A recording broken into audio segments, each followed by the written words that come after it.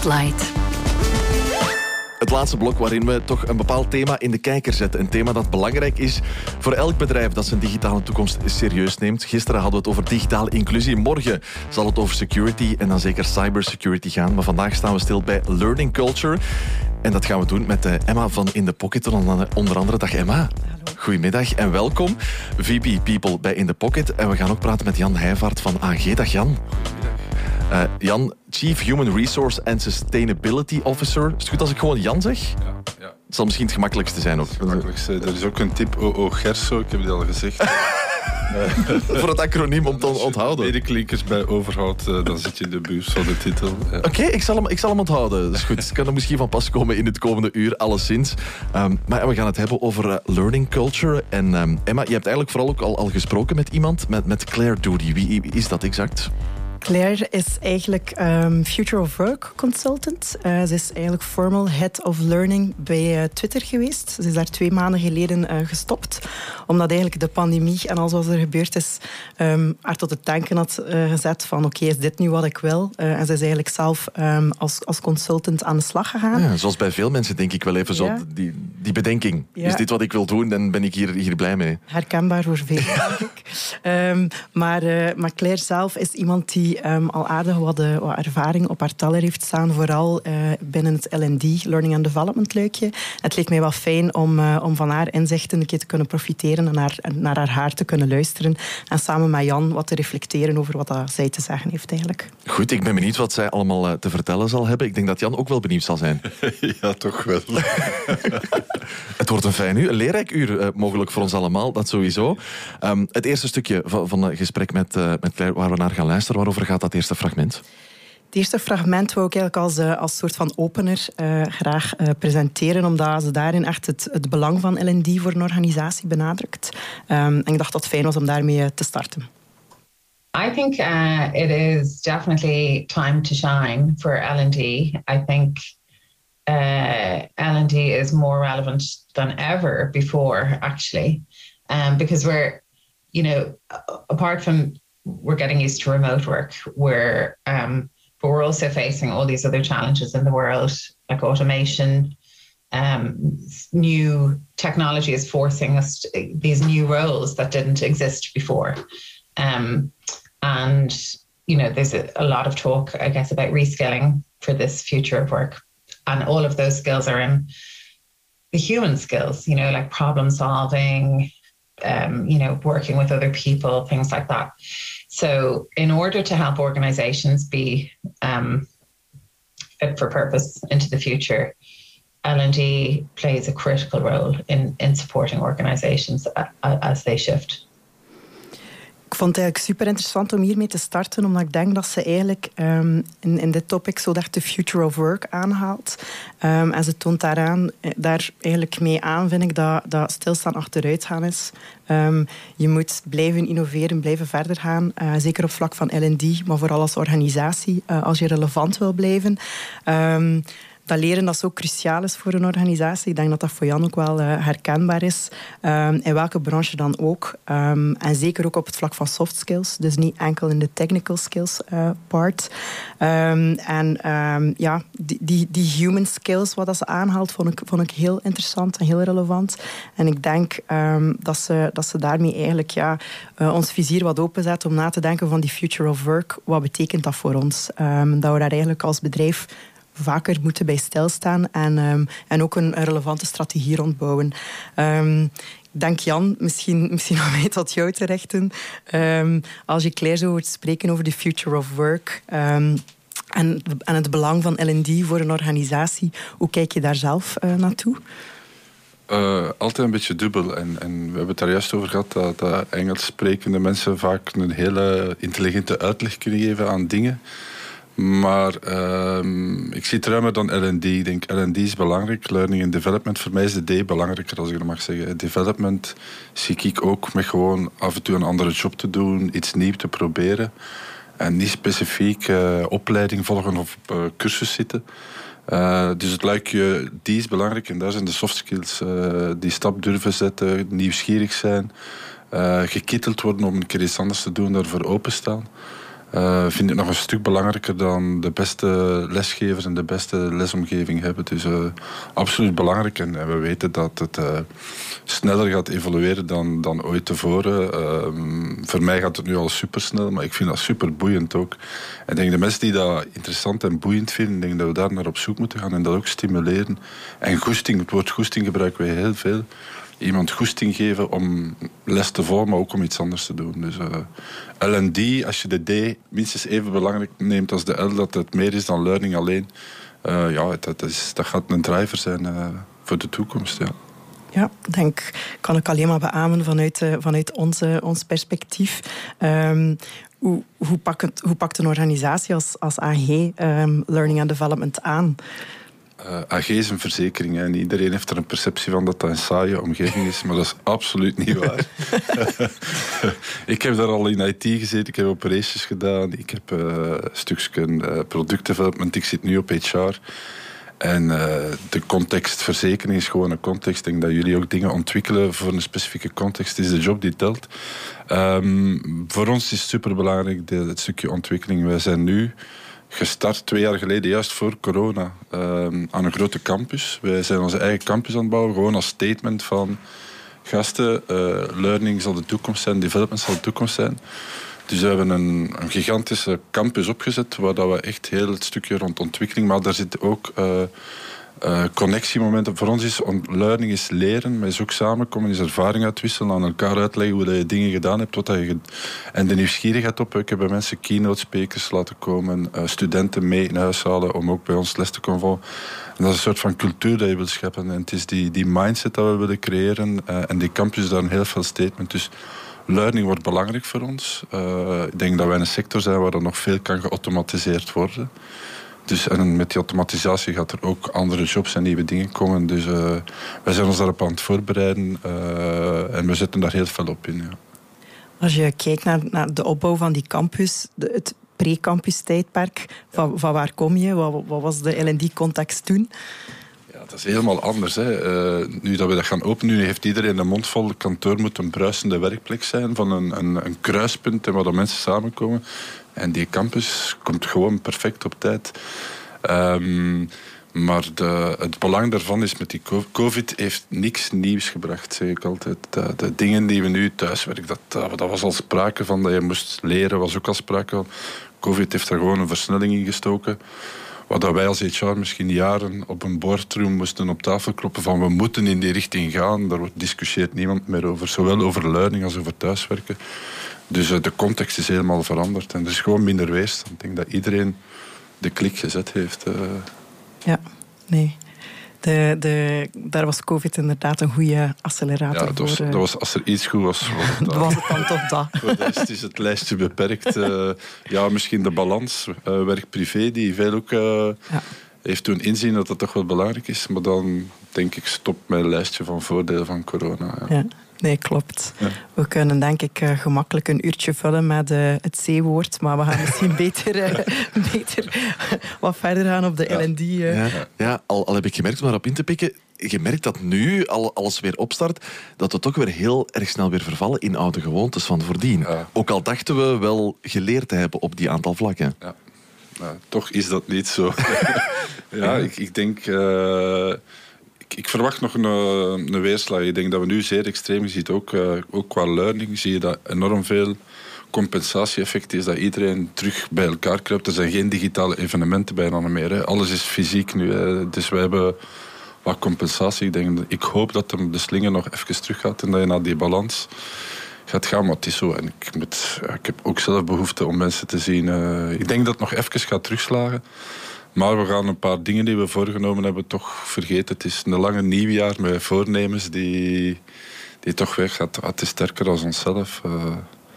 Maar de versnelling in telewerk, de versnelling in digitaal opleiding, de versnelling in flexibiliteit en de klik die mensen gezet hebben van ik moet toch openstaan voor andere dingen een keer veranderen. Ik denk dat die wel gaat blijven. Maar de gewoontes van ik ga veel gaan wandelen in de natuur en ik ga niet al mijn weekends volboeken, die voornemens zijn weg. Maar de rest wel, denk ik. Ik denk dat er wel een blijvende impact is. Je sprak daarnet over het campusgebeuren. Ben daar terug. Ik vind het een boeiend gegeven. Het is waarschijnlijk ook een uitdaging om daar naartoe te kijken als in fysiek samenkomen en digitaal L&D aanbieden. Hoe combineer je die twee bij jullie? Ik ben niet hetzelfde als jij. Iedereen heeft andere voorkeuren. Dus ik denk dat de twee een plaats hebben. Ik denk dat we even die digitale opleidingen beu zijn. Dus dat fysiek is nu wat meer. Maar ik denk dat ze alle twee plaats hebben. Afhankelijk van het soort van opleiding. Maar als je inspiratie wilt geven en connectie wilt hebben, om dat vanuit een digitale opleiding te geven, dat vind ik toch wel een moeilijke.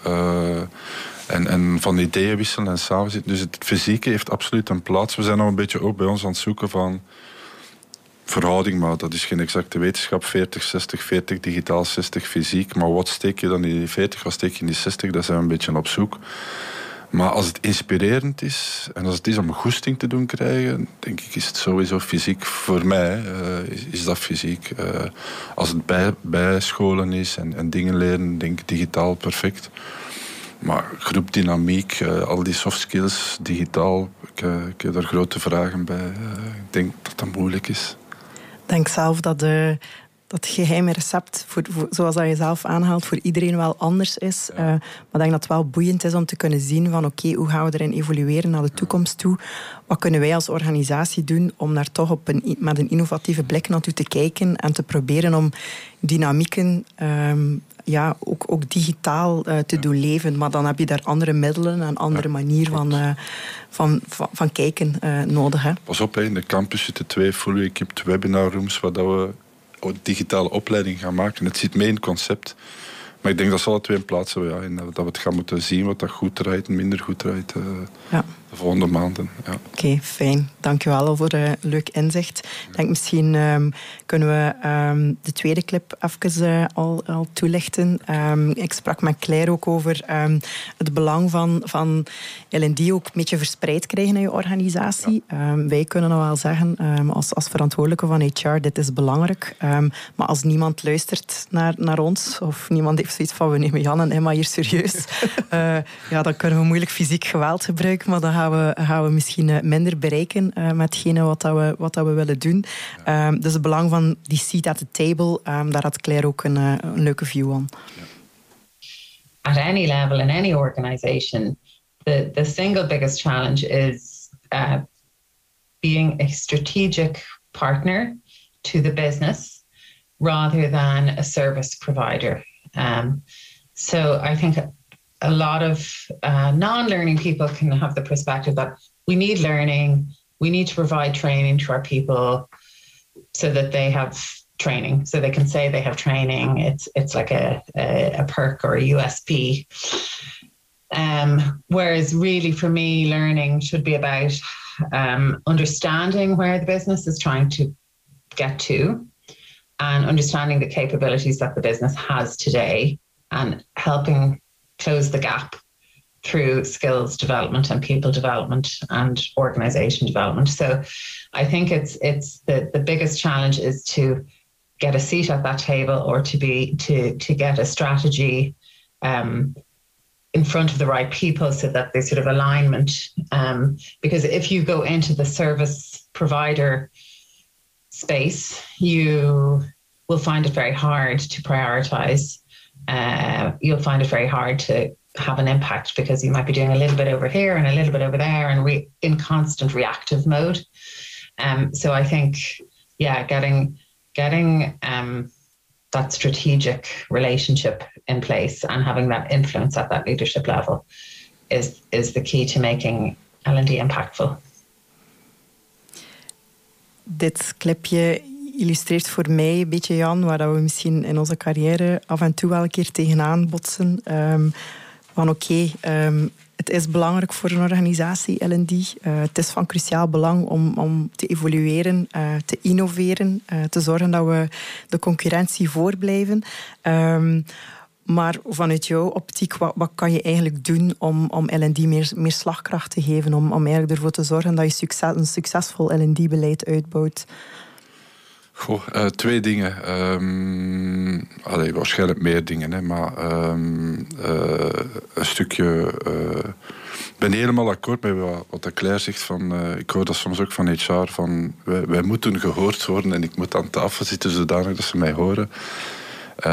Ik denk wat dat ze wel juist heeft is, je moet de business begrijpen. Je moet mee aan tafel zitten, maar niet mee aan tafel zitten om te zeggen je moet naar mij luisteren. Je moet mee aan tafel zitten om te luisteren.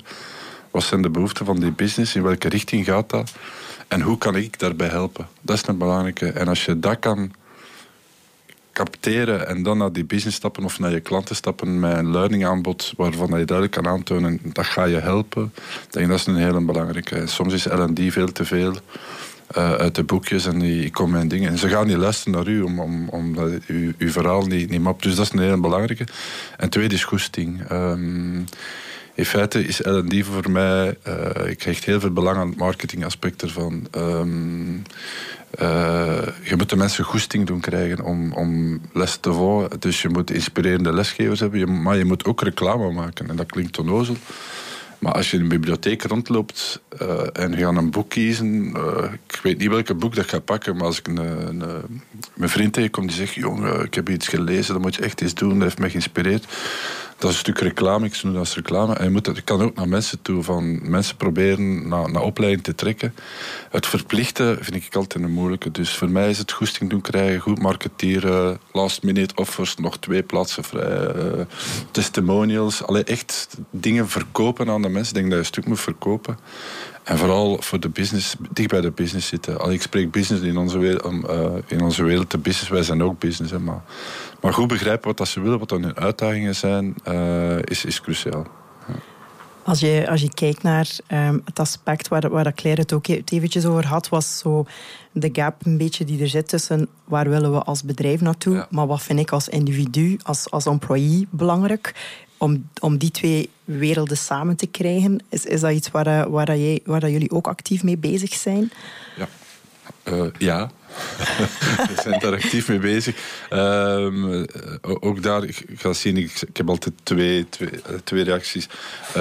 Ik denk, het is niet altijd evident om te weten wat zijn de skills van de future die je nodig hebt. Het is geen wiskundig model van dit zijn de skills, dit zijn degenen die je hebt. Dus we fill the gap en dan you're ready for the future.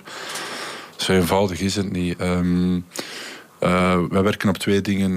Mensen waar we veel potentieel in zien, die sturen we een stuk. En dan gaan we op zeggen van je moet deze richting uitgaan. En omdat we denken dat dat de richting is, dan gaan we een stuk sturen. Maar de grootste groep van de mensen willen vooral nieuwsgierigheid. En dat ze het is een beetje zoals een bokseropleiding volgen voor mij. Dansen is belangrijk voor een bokser. En af en toe maar uithalen. Dus je moet agile zijn, nieuwsgierig blijven, cursus volgen. En op het moment dat je voelt van oei, nu is er echt een gap, want je ziet die gap niet altijd, de wereld verandert snel, dat je gewoon bent om te leren en dat je dan gemakkelijk die stap zet om te leren of gemakkelijk de stap zet om iets anders te doen. Maar het is moeilijk om nu te zeggen, binnen 6 jaar ga je dat doen en daarvoor moet je dat traject afleggen. Het is vooral de mensen aan het dansen houden, als ik het zo mag uitdrukken, en om te kunnen bewegen als het nodig is. Ja, je had het daarnet ook over de inspiratoren intern en zorgen voor dat L&D een beetje in de verf gezet wordt. Ja.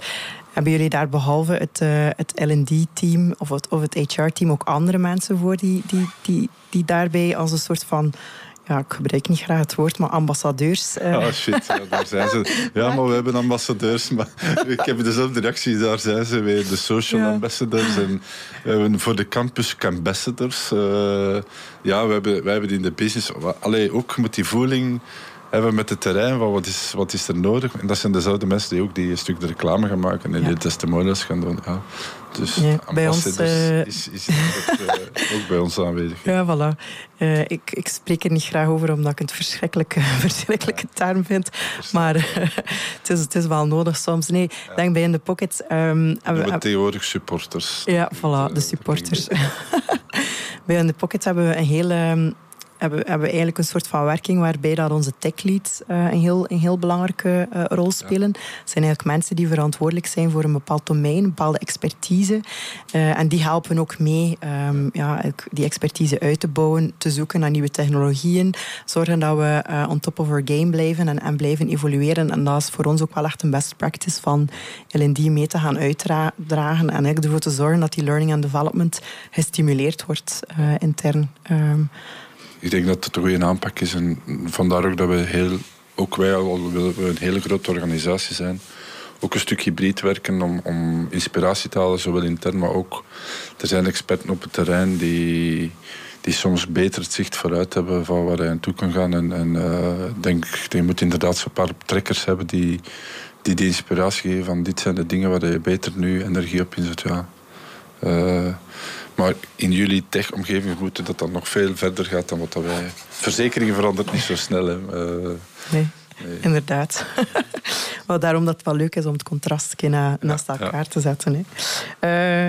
We hebben het kort al even gehad over het stimuleren van mensen. Een heel belangrijk onderdeel, denk ik, is... Je hebt altijd wel een deel die staat te springen om de volgende opleiding te volgen.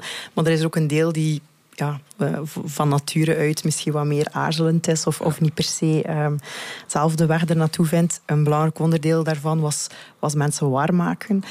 Nu met jullie campusplan hebben jullie daar een hele strategie naar communicatie toe ontwikkeld? Of hoe pakken jullie dat aan? Nu, ja, er is een hele strategie waar dat we door ook externe keynote speakers rond thema's te komen laten vertellen, die dan een trigger geven van dat lijkt mij interessant. Dus we hebben heel veel teasende opleidingen, lunch and learn, waar we zelfs eten geven als je eens komt luisteren, en waar dat dan de inspiratie en de kapstokken worden gegeven van als dit je geïnspireerd heeft, dan is misschien die opleiding of die cursus iets interessant voor u. En met die campus hebben we nu ook een omgeving. We kunnen daar eten, drinken. We hebben een groot auditorium. We kunnen daar perfect gastsprekers binnenhalen. Dus dat is een beetje de strategie die we daarop zetten. We zijn nog aan het nadenken over wat dat vaak mensen remt, maar daar zijn we nog niet helemaal uit. Zijn altijd geneigd om cursus te volgen die in het verlengde liggen van wat dat ze nu doen. Dus een van de uitdagingen die we eens moeten uitklaren is van hoe geven we die wortels om een keer iets te gaan leren dat helemaal buiten de comfortzone is. En dan ga je met een soort van jokerpunten of ga je toch zoiets moeten beginnen. Want die stap is moeilijk. Dat ga je niet alleen met marketing en reclame oplossen. Nee, klopt, inderdaad. Is er een mogelijkheid om dat te linken naar als je het dan spreekt over die development, de persoonlijke ontwikkeling, dat je dat ergens kan linken aan een soort van streefdoel waar je zelf naartoe werkt en een soort van gamma waar je dan uit kan kiezen van oké, als je die volgende stap wil zetten, dan is dit de inspiratie die we jullie geven. Ik weet wel dat je het over hebt. Dat zijn die skillpaspoorts, welke skills ontbreken en wat is je groeitraject. Dat kan helpen. Voor sommige mensen vind ik dat belangrijk om bij anderen is het gewoon inspirationeel en zoeken gewoon iets waar ze nieuwsgierig om zijn. Ook al staat dat niet op die paspoort. Dus ik denk dat we de twee gaan moeten hebben. Er zijn mensen die een duidelijk stappenplan willen van waar je ze bij de hand neemt en zegt, die zijn de stappen die je moet doen om daar te kunnen geraken. Maar je hebt even goed, en ik denk dat ik eerder in die categorie zit, maar je hebt van alle soorten collega's die liefst dingen doet die mij emotie geven of die mij inspireren. En dat kunnen moeilijk in een paspoort. Dus ik denk dat je de twee, en dat zien we uit onze bevraging ook als we gaan bevragen, wat verwacht je van learning? Er is niet één profiel in je organisatie. Je hebt er de verschillende en je moet ze allemaal kunnen servicen. Dus het is een combinatie. Ik denk dat dat goed samenvat, dat learning and development toch een persoonlijk traject is. Dat je eigenlijk als organisatie een beetje de verplichting of de verantwoordelijkheid hebt om een breed gamma aan te bieden voor elk wat wils. En dat niet iedereen in hetzelfde traject geduwd moet worden, maar dat je kan kiezen wat het best aansluit bij wie je bent en wat je graag naartoe wilt evolueren. En weten, ik heb niet de ambitie om iedereen op dat niveau te krijgen. Je kan het maar aanbieden. Hè. Op een gegeven moment, je kan de mensen niet bij hun haar tot aan de cursus slepen. Je hebt een stuk zelfverantwoordelijkheid te pakken ook. Hè. Die boodschap proberen we ook te brengen. Hè. Het is een combinatie van de twee. De tafel staat vol met eten. Als je niet wilt eten, ik ga je niet dwingen om te eten. Hè. Dus dat neemt erbij. 100% iedereen in dat traject krijgen. Dat is niet de ambitie. Yes. Goed, zometeen nog een stukje van het gesprek met Claire Doody om er verder op te gaan. Komt naar Oasis. Studio Shift. Spotlight.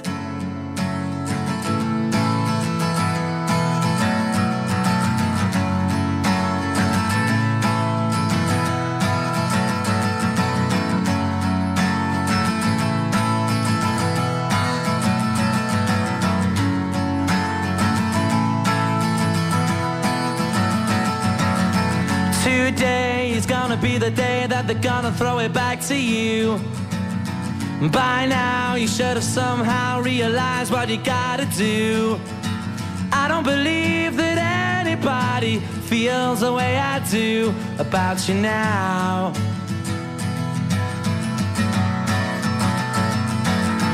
Backbeat, the word is on the street that the fire in your heart is out. I'm sure you've heard it all before, but you never really had a doubt. I don't believe that anybody feels the way I do about you now. And all the roads we have to walk are winding, and all the lights that lead us there are blinding. There are many things that I would like to say to you, but I don't know how. Because maybe you're gonna be the one that saves me. And after all, you're my wonderwall.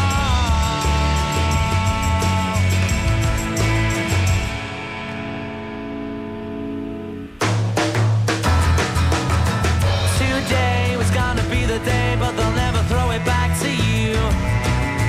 By now you should have somehow realized what you're not to do. I don't believe that anybody feels the way I do about you now. And all the roads that lead you there were winding, and all the lights that light the way are blinding. There are many things that I would like to say to you, but I don't know how. I said maybe you're gonna be the one that saves me. And after all, you're my wonderwall.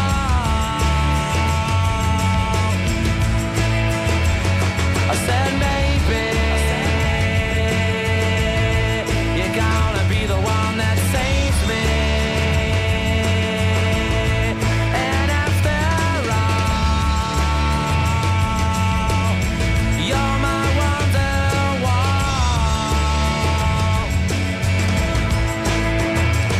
I said maybe you're gonna be the one that saves me. You're gonna be the one that saves me. You're gonna be the one that saves me.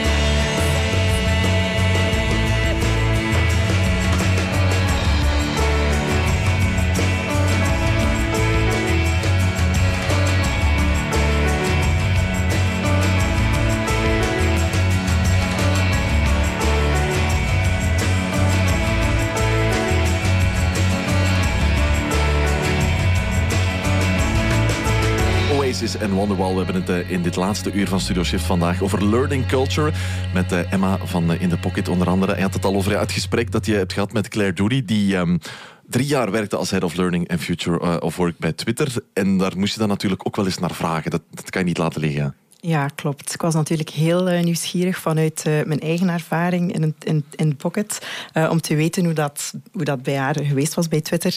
Ik moest van haar zeker ook vermelden dat ze nu niet meer bij Twitter werkt. Dat ze niet voor de rest van haar leven die stempel op zich heeft. Maar ja, het was wel leuk om haar bevindingen daar ook even te horen. Bevindingen van Claire Dooley. Nu niet meer bij Twitter, maar wel even toch over Twitter. So I was with Twitter for 3 years and I left about 2 months ago. And I think what was happening in Twitter is a ton of growth. So I think Twitter doubled in size in the 3 years that I was there. And so you start to have more new people than old people, right? Because when you add in sort of natural attrition rates. So onboarding obviously was a huge, there's no getting away from onboarding as a critical element for L&D to provide to help people get to being performance ready as soon as possible, while making them feel like they've made a good choice, they feel welcome, they feel safe, they feel they can be themselves. So I think onboarding is enormous for a fast-growing company in any sector. And then, Twitter, because it's a global company, we were working as a distributed team before the pandemic, and we had a little bit of a head start because Twitter's business strategy was very committed to decentralizing. So how we work, the initiative had begun before the pandemic, and the goal there was really to make it easy for people to do great work at Twitter. So quite a broad remit, but for leaders and managers to be able to run a distributed team effectively and inclusively and in a way that works for everybody on that team is really challenging too. So I would say at Twitter, the kind of the big verticals were onboarding, manager development and leadership development, but running across those then were sort of key skills for the company, like how to give feedback or how to have a hard conversation in a constructive way. Claire spreekt hier over 3 pillars. Ik denk die Jan zeker ook wel gaat herkennen als 3 heel belangrijke in een bedrijf. Ik denk wat dat voor mij heel herkenbaar was het luikje onboarding. Het feit dat ze doubled in size zijn. Dat is in 2019. Zij zijn verdubbeld ook in grootte. En de Pocket is ook verdubbeld in het jaar 2015 tot 2016. En zonder een goede onboarding denk ik niet dat we zouden staan vandaag waar we nu staan. Mensen welkom heten, zorgen dat mensen toegang hebben tot alle info die ze nodig hebben, is 1 luikje. Maar mensen daarnaast ook onder kunnen dompelen in je cultuur. Zorgen dat ze de collega's leren kennen, je bedrijfsstrategie, je missie, je visie. Dat is echt van cruciaal belang geweest in onze groei. En dat is wat dat vandaag de dag nog altijd heel belangrijk is bij ons. Als je die mensen niet mee hebt van in het begin, dan mis je, dan laat je gewoon een gigantisch potentieel liggen, denk ik. Jan, hoe kijk jij daar naartoe? Is onboarding van cruciaal belang bij AG en hoe pakken jullie dat aan? Deze inleiding kan ik niet anders zeggen dat superbelangrijk is natuurlijk. Nee, maar dat is ook bij ons belangrijk. Ik denk dat elk jaar rond de 300, 350 nieuwe mensen aan boord halen bij AG Insurance. Elke maand staat er wel 30 man beneden in de hal te wachten voor hun eerste werkdag of hun eerste stage. Er zijn ook stagiairs bij. Geldt voor mij ook onboarding van jobstudenten. Als je die bijtelt, zijn er bijna 500 mensen die de eerste keer de indruk krijgen van u als werkgever, als potentiële werkgever, als student, maar als reële werkgever voor uw werk. We take that very seriously. We monitoren dat, we plakken daar een NPS op, we gaan constant kijken. En dat is niet enkel vanaf dag 1, we starten 5-6 weken tevoren. Ja. De eerste dag is belangrijk, we proberen dat gamification, want tegenwoordig moet je niet meer op een podium gaan staan en je visie en strategie uitleggen, maar moet je dat op een andere manier brengen. Beter meterschap en ook opvolgen. Dus we doen dat gedurende een heel jaar. Trekken we dat, volgen we dat op. En we voelen dat dat inderdaad absoluut nodig is. Ik zie het ook niet enkel voor nieuwelingen. Soms word je teamlead of word je teammanager. En in feite heb je dan ook een onboarding traject te gaan. Hè. Voor de eerste keer leidinggevende of voor een groter team of voor de eerste keer een andere job. Dus het is niet enkel mensen die extern binnenkomen. Onboarding gaat voor ons ook als je een andere job doet, waar je mensen ook moet gaan begeleiden. Zeker als je in een leidinggevende of in een teamleadfunctie, dat is toch wel even wennen. In het begin dan kan je wel zo wat support gebruiken. Ja, absoluut. Ik denk daarmee... Claire verwees ook naar leadership development. Ja. Ik denk dat we allemaal in ons bedrijven veel verwachten van het leadership. Dat we zeker... Hetgene wat we de afgelopen jaar hebben meegemaakt is voor iedereen lastig geweest. Maar de mensen in een leidinggevende rol, die moesten heel veel vangen, moesten heel veel informatie gaan doorgeven, informatie krijgen en die verwerken. Dus dat is niet evident. En ik denk dat het ook van belang is om, zoals dat jij zelf ook aanhaalt, daar ook aandachtig voor te zijn en te zorgen dat je dat development ook... genoeg tijd besteedt aan die transitie van de ene rol naar de andere rol en de support daarbij. Ja, alles draait er rond. En leadership is ruim. Leadership is voor mij niet enkel... voor de fans van voetbal, BC Ploeg doet het nu iets minder, maar als je spreekt van leadership bij BC Ploeg, dat is niet enkel de captain. Ik zou even moeten nadenken, het is Hazard die nu kapitein is, maar je hebt een paar leiders in een ploeg. Het is belangrijk dat als je als team een gesprek doet, dat niet enkel de chef praat, maar dat daar ook een paar leiders op staan en plaats hebben, zonder dat die hiërarchisch. Dus en dat is voor mij het leadership in een team. Maar je hebt natuurlijk die teamlead of die manager die dat moet faciliteren en dat klimaat creëren. En dat loopt niet zo vanzelf. We zitten nu meer in een cultuur van 20 jaar geleden. Because he said so. Nee, je moet dingen de mensen mee kunnen pakken. Je moet ze kunnen inspireren. Je moet naar hun feedback kunnen capteren. En dat krijg je niet meegeven op school. Vaak kom je vanuit een ploeg waar je gewoon tussen zat. Je wordt daarboven gepistoneerd en de wereld verandert. Dus daar is veel tijd en energie. En je ziet wel... Als je daar tijd en energie insteekt, ik kan zo, als er problemen zijn binnen AG in een team, de sfeer is niet goed of er zijn te veel mensen die ziek vallen of vertrekken, je moet vaak niet ver gaan zoeken. Vaak zit het in de manier waarop dat team gemanaged wordt. Dus als dat niet goed zit, dan draait de rest ook niet. Ja. De support die we geven aan leadership... die kan klein, die kan groot zijn. Er van alles ertussenin. Wat is voor jou zo de basis waar je als organisatie ook verantwoordelijkheid voor draagt? Oei, dat moet je even meer toelichten. Ja. Als je eigenlijk gaat kijken naar het leadership en hoe dat we die kunnen supporten, hoe zou je dat concreet maken? Waar ligt ergens een soort van basis dat je zegt van dit moeten we toch echt wel voorzien? Wij hebben basispakket de first-time leader, leader van experten, je hebt leader in dossierbeheerdersteams, giving feedback. Je hebt een heel basispakket en dat is wel een vasttraject. Je zegt van dat moet je aanbieden van wat zijn alle aspecten. En ze gaan het eerste jaar door een soort van onboarding met een upgrade cursus daarna. Maar wat wij gemerkt hebben, dat nog het beste aanvulling is, en dat hebben we eraan toegevoegd, we noemen dat intervisie. Dat klinkt nogal psychologisch-achtige praatgroepen, maar mensen die in dezelfde context zitten, dat kunnen nieuwelingen zijn, maar dat kunnen ook startende managers zijn, samenzetten in een groep met ervaren managers en gewoon eens zeggen van shit, vorige week ik had dat en dat aan de hand en ik heb dat op die en die manier opgepakt, hoe zouden jullie dat doen?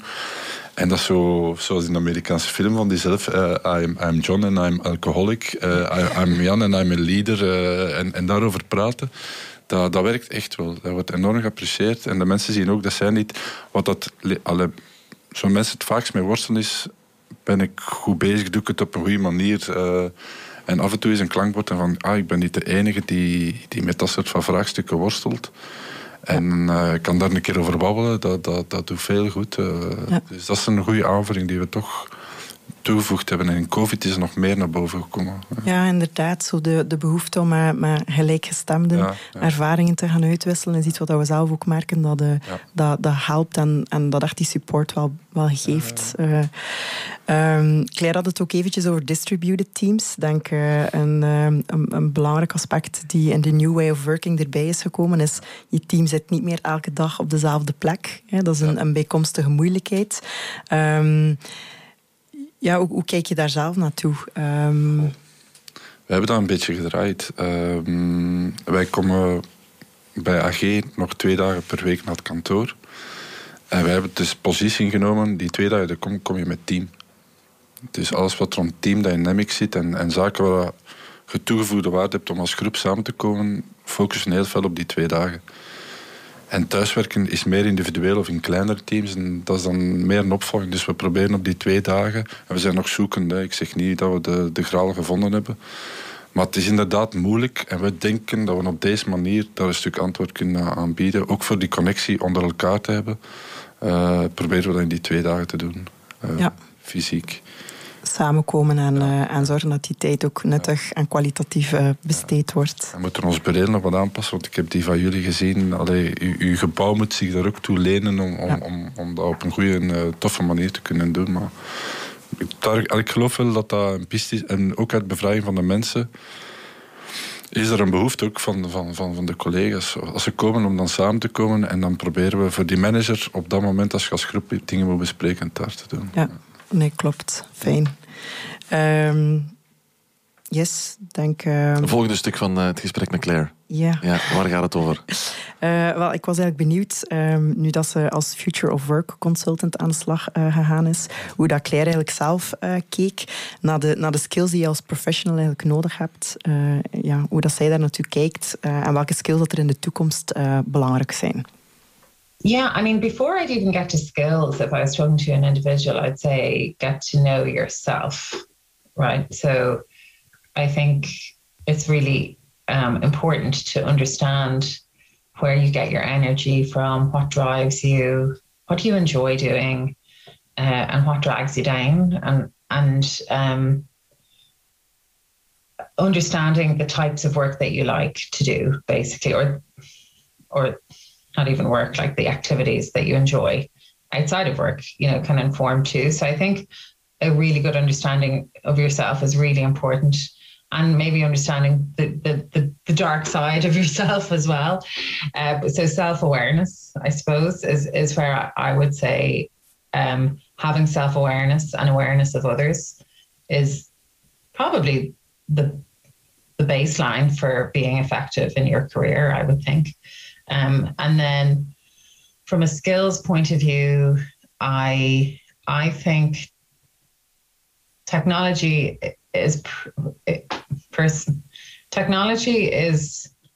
can be learned.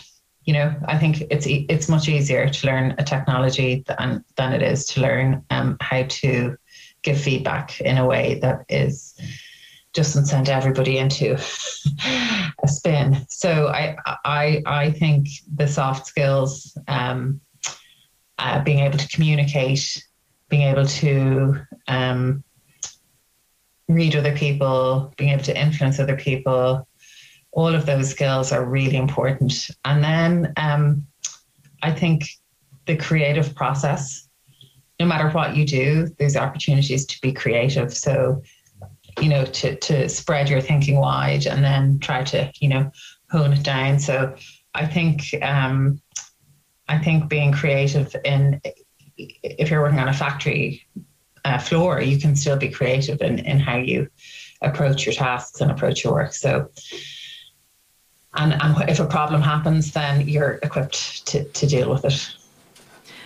Hier vind ik eigenlijk haar statement, technology can be learned, een heel boeiend statement. Misschien zijn alle engineers nu naar mij aan het kijken van, dat klopt niet. Maar ik denk toch dat er naar de toekomst toe, dat inzetten op soft skills onontbeerlijk is. Dat de skills die je hebt om te communiceren, om samen te werken, creatief te zijn, te innoveren, belangrijker gaan worden naar de toekomst dan echt iets kunnen van technical skills of expertise hebben. En dat vond ik zo fijn dat ze dat aankaarten, omdat dat ook een nieuwe blik erop geeft. Ik denk dat we in school heel vaak hard skills leren. Wetgeving of inderdaad in onze termen zijn het dan frameworks of programmeertalen. Maar dat net die soft skills wat ondergewaardeerd worden en net zo cruciaal zijn in het succesvol maken van een product. Is het nu samenwerken in een verzekeringskantoor of is het echt een digitaal product bouwen zoals dat wij doen. Dat vond ik een heel mooie visie daarop. Hoe kijk jij daar naartoe, Jan? Ik heb al verteld dat ik ooit ook technologie geleerd heb. Je moest ermee lachen omdat het PL1 en GCL was. Ja. De tijd dat de computers nog in mijn grote kasten werden verhuisd in gebouwen. Maar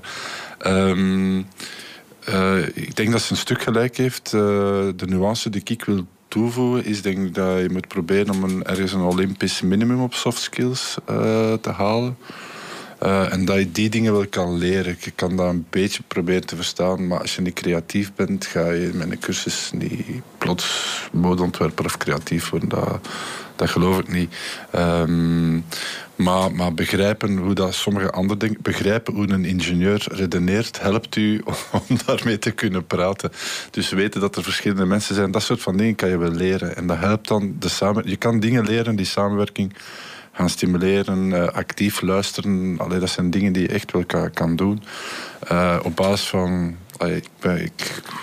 Dat is iets dat ik leuk vind, maar op basis van hoe de muziek die iemand graag hoort of de kledij die hij draagt, kan je vaak al inschatten van oké, die is meer open voor dat. Dat zijn dingen die ik kan leren. Ik ben een hele grote fan van vooral op soft skills te werken die je energie geven. Je zult al gehoord hebben, ik praat graag.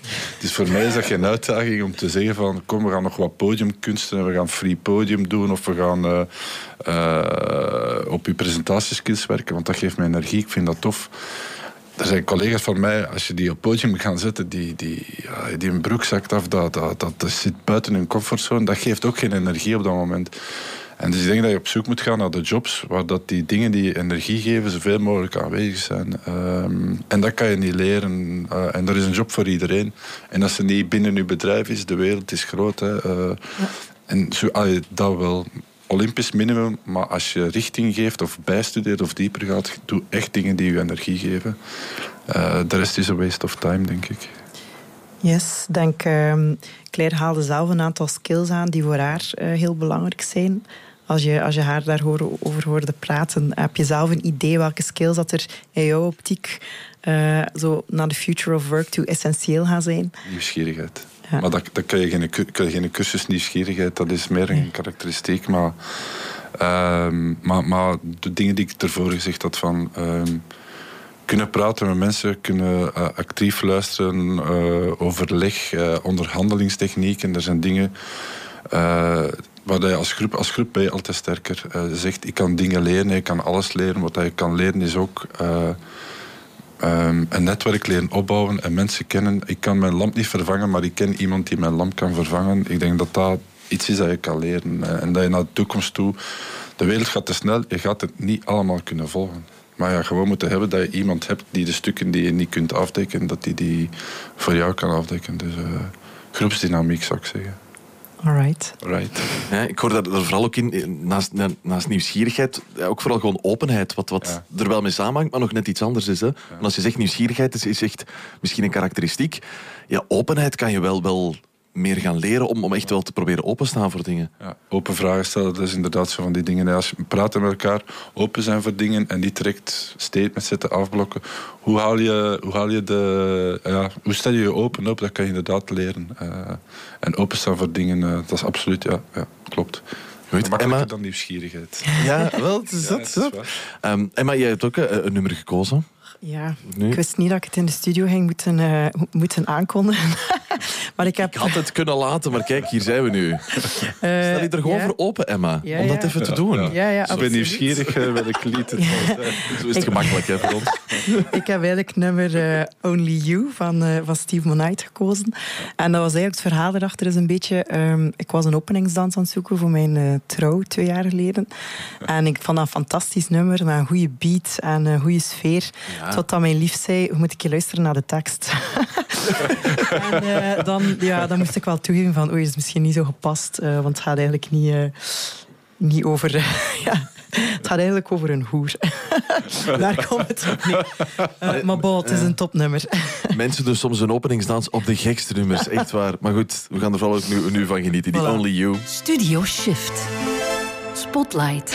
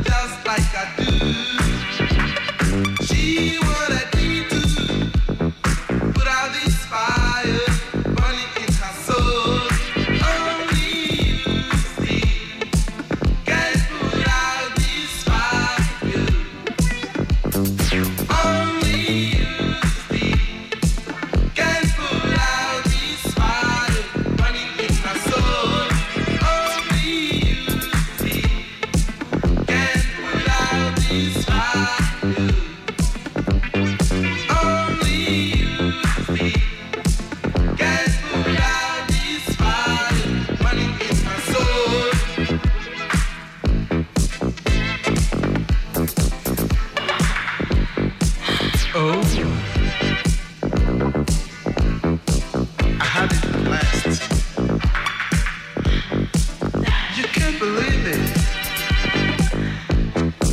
She get me on like a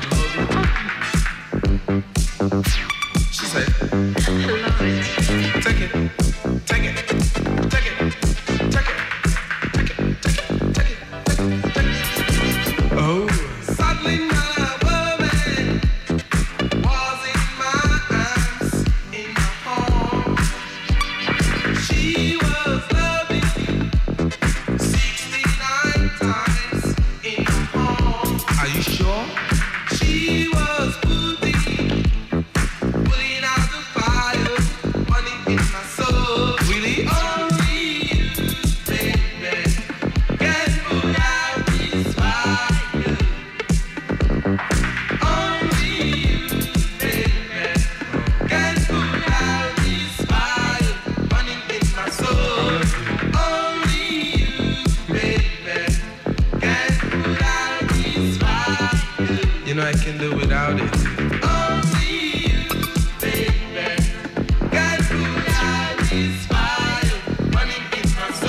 Qua tekst geen ideale openingsdans, dat weten we dan intussen ook weer. Die Steve Van Eyck, Only You.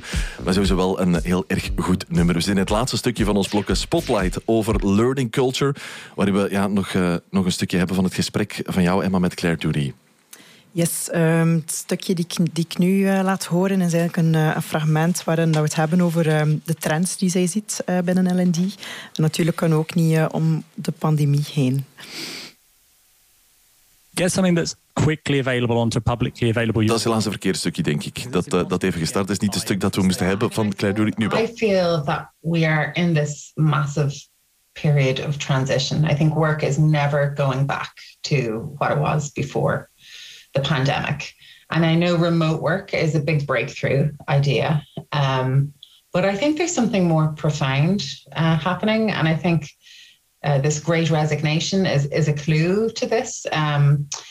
I think there has to be better ways of working. You know, I all through my career, I've just seen, you know, really overloaded managers. I've seen people like stuck into narrow job descriptions. And I think we can maximize human potential a bit more. So yeah, I see work needs to be redesigned, and that's the space I want to play in. That's where I'd like to journey with organizations on this transformation. Dat zal voor velen ook wel herkenbaar klinken, wat Claire zegt. Ja, absoluut. Ik denk die massive shift waar ze het over gehad heeft, dat is iets wat voor iedereen herkenbaar is en wat ook een heel moeilijke en challenging situatie geweest is, maar evengoed een super uitdagende situatie. Dat ook wel een keer de wereld op zijn kop heeft gezet. Jan had het daar straks al erover, dat zonder de pandemie er misschien van thuiswerk bij AG nooit sprake geweest zou zijn. Toch wel? Ik ken het thuiswerk van in 2012. Ja. op de structurele manier en op de doorgevoerde manier als nu, doelde ik dan misschien eerder op. Maar vooral het feit dat we niet mogen vasthouden, denk ik, aan hoe dat we werk kenden. Dat we daar moeten voor openstaan om dat te gaan redesignen, te gaan kijken van oké, hoe kunnen we het samenwerken anders gaan aanpakken. Dat boeide en fascineerde me wel hierin. Ja. Iets wat jij ook herkent, Jan? Ja, waar we nog een stuk mee worstelen. Want we zijn nu toer aan toe van het personeel nu in de How Do You Do sessies. We zijn sinds september terug op kantoor. En je merkt dat iedereen dat evenwicht, we zitten die 2 dagen kantoor, 3 dagen thuis. Dat evenwicht had iedereen gevonden als ze constant thuis waren. Of dat evenwicht is als je constant naar kantoor moest gaan. Vroeger heb je dat ritme, maar nu is dat zo. Dat is een nieuwe balans dat je moet zoeken. En de balans ligt thuis anders dan op kantoor. De taken zijn anders. Dus iedereen is een beetje op zoek naar... de grootste uitdaging die ik zie thuis is van de lijn te trekken tussen werken en stoppen met werken. Ik denk dat is echt een aandachtspunt. Nog meer dan op kantoor vroeger. Omdat daar de lichten uitgingen en dan wist je, nu moet ik naar huis gaan. Dus we moeten zo voor de thuisomgeving nog wel onze weg zoeken. Ook de mensen ondersteunen, ook vanuit L&D. L&D is meer dan alleen nieuwe dingen leren, maar ook die soft skills van... wat geeft je energie thuis? De balans zoeken. Dat zijn de echte softe dingen. Je steekt wel energie naar de mensen toe. Ik heb ook die feedback gekregen en ben dat wat kwijt thuis. En ook op kantoor, hoe werk je intensief samen op kantoor op een efficiënte manier. Dus we zijn daarna op zoek. En de wereld gaat een stuk veranderen. Wat ik nog aanvullend op haar opmerking wil geven. Ik denk dat misschien de bedrijven nu vroeger misschien allemaal een beetje op elkaar trokken. Ik ga niet zeggen dat alleen de Pocket, in de Pocket zelf die is als AG Insurance, maar grote bedrijven, het was, of dat je bij AG werkte of bij Deleuze op een gegeven moment was dat zelf. Ik denk dat we ons meer gaan differentiëren in hoe dat een bedrijf in de toekomstige werkomgeving staat. Dat begint met de balans thuis, kantoor. Hoe belangrijk dat je die connectie vindt, hoe dat je L&D er gaat insteken. Dus ik hoop dat we vooral wat differentiatie gaan krijgen in hoe dat de jobs in de wereld er gaan zijn. Want dat zal het alleen maar boeiender maken dan iedereen dezelfde doorsnee manier van aanpak. Dus ik hoop dat dat zo gaat worden en dan gaat het gewoon super tof worden. Absoluut, ik denk het ook.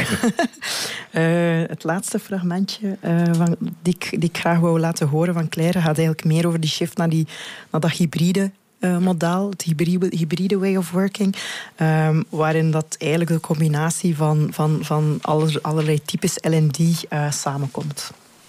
I think there was such a rush last year to live virtual. People had classroom training. And then it was like, okay, I'm going to make this work online. And a lot of people, I'm guessing, just took the slides and didn't really rethink the format.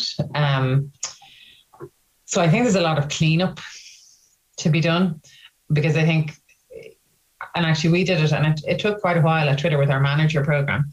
We took some of it and we made it a day one e-learning available to you forever, but from your first day as a manager.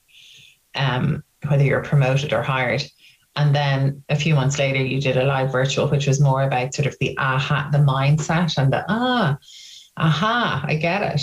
And then the third cycle of it was skills labs. So if we were having compensation planning, there could be just come in and we'll talk about, it was very time cadenced, and that was for any manager, not a new manager. So that's kind of like a nice way of parsing it up. But I think a lot of people just took the whole classroom thing and put it online. So I think there's a lot of cleanup. I think it's very confusing for people, because are we going to go back to classroom learning, or how are we thinking about Zoom fatigue? So I think we're entering into another really confusing period where we have to figure out I think we need to figure out where people are going to work first. In a sense, it's easier to say we're going to be distributed first, so we're always going to be virtual for our training. However, how does that align with sort of the sense of people are tired of being online all the time? So I guess experiment, you have to see what works. Try some stuff out. Voor mij is dat de grootste takeaway, denk ik, na het afgelopen jaar en na alles wat er met de pandemie gebeurd is durf experimenteren. Durf het op een andere manier doen. Hou zeker niet vast aan hoe dat je L&D kende voordien. Denk niet meer dat dat de magic recipe is. Dat we moeten durven denken naar nieuwe manieren om learning te gaan stimuleren. En niet wachten totdat we het recept hebben gevonden, maar gewoon kleine dingen implementeren. Ik denk de campus is van jullie een mooi voorbeeld, maar... de campus is een voorbeeld. De campus geeft ook ruimtes die meer mogelijkheden geven dan gewoon een classroom. En om op Claire in te pikken... Ze gaf het voorbeeld van er wordt gewoon een les opgenomen en die wordt dan digitaal uitgezonden. Maar ook live was die les niet sexy. Dat werd ook ik denk in het verleden niet dat alle classroom-activiteiten op een toffe manier werden gegeven. En dat werd dan nog eens gekopieerd naar digitaal, wat dat nog erger maakt. Ik denk dat in de twee werelden alles draait rond experience. Als je de mensen niet kan meeslepen op een toffe manier dat je dingen doet. En soms is dat gamification. Vaak is dat gewoon een een toffe leraar die dat op een manier doet die meesleept. Als je naar de middelbare school kijkt, geen dat komt uit, zijn de leraars die dat op een toffe manier gebracht hebben. En daar moet je in experimenteren. En ook vooral op zoek gaan naar dat soort van profielen die lesgeven. En niet de mannen die de kennis hebben. Het zijn de mannen die het op een goede manier kunnen brengen. Dus ik denk dat we ook rond performance van lesgevers wat mogen experimenteren in de toekomst.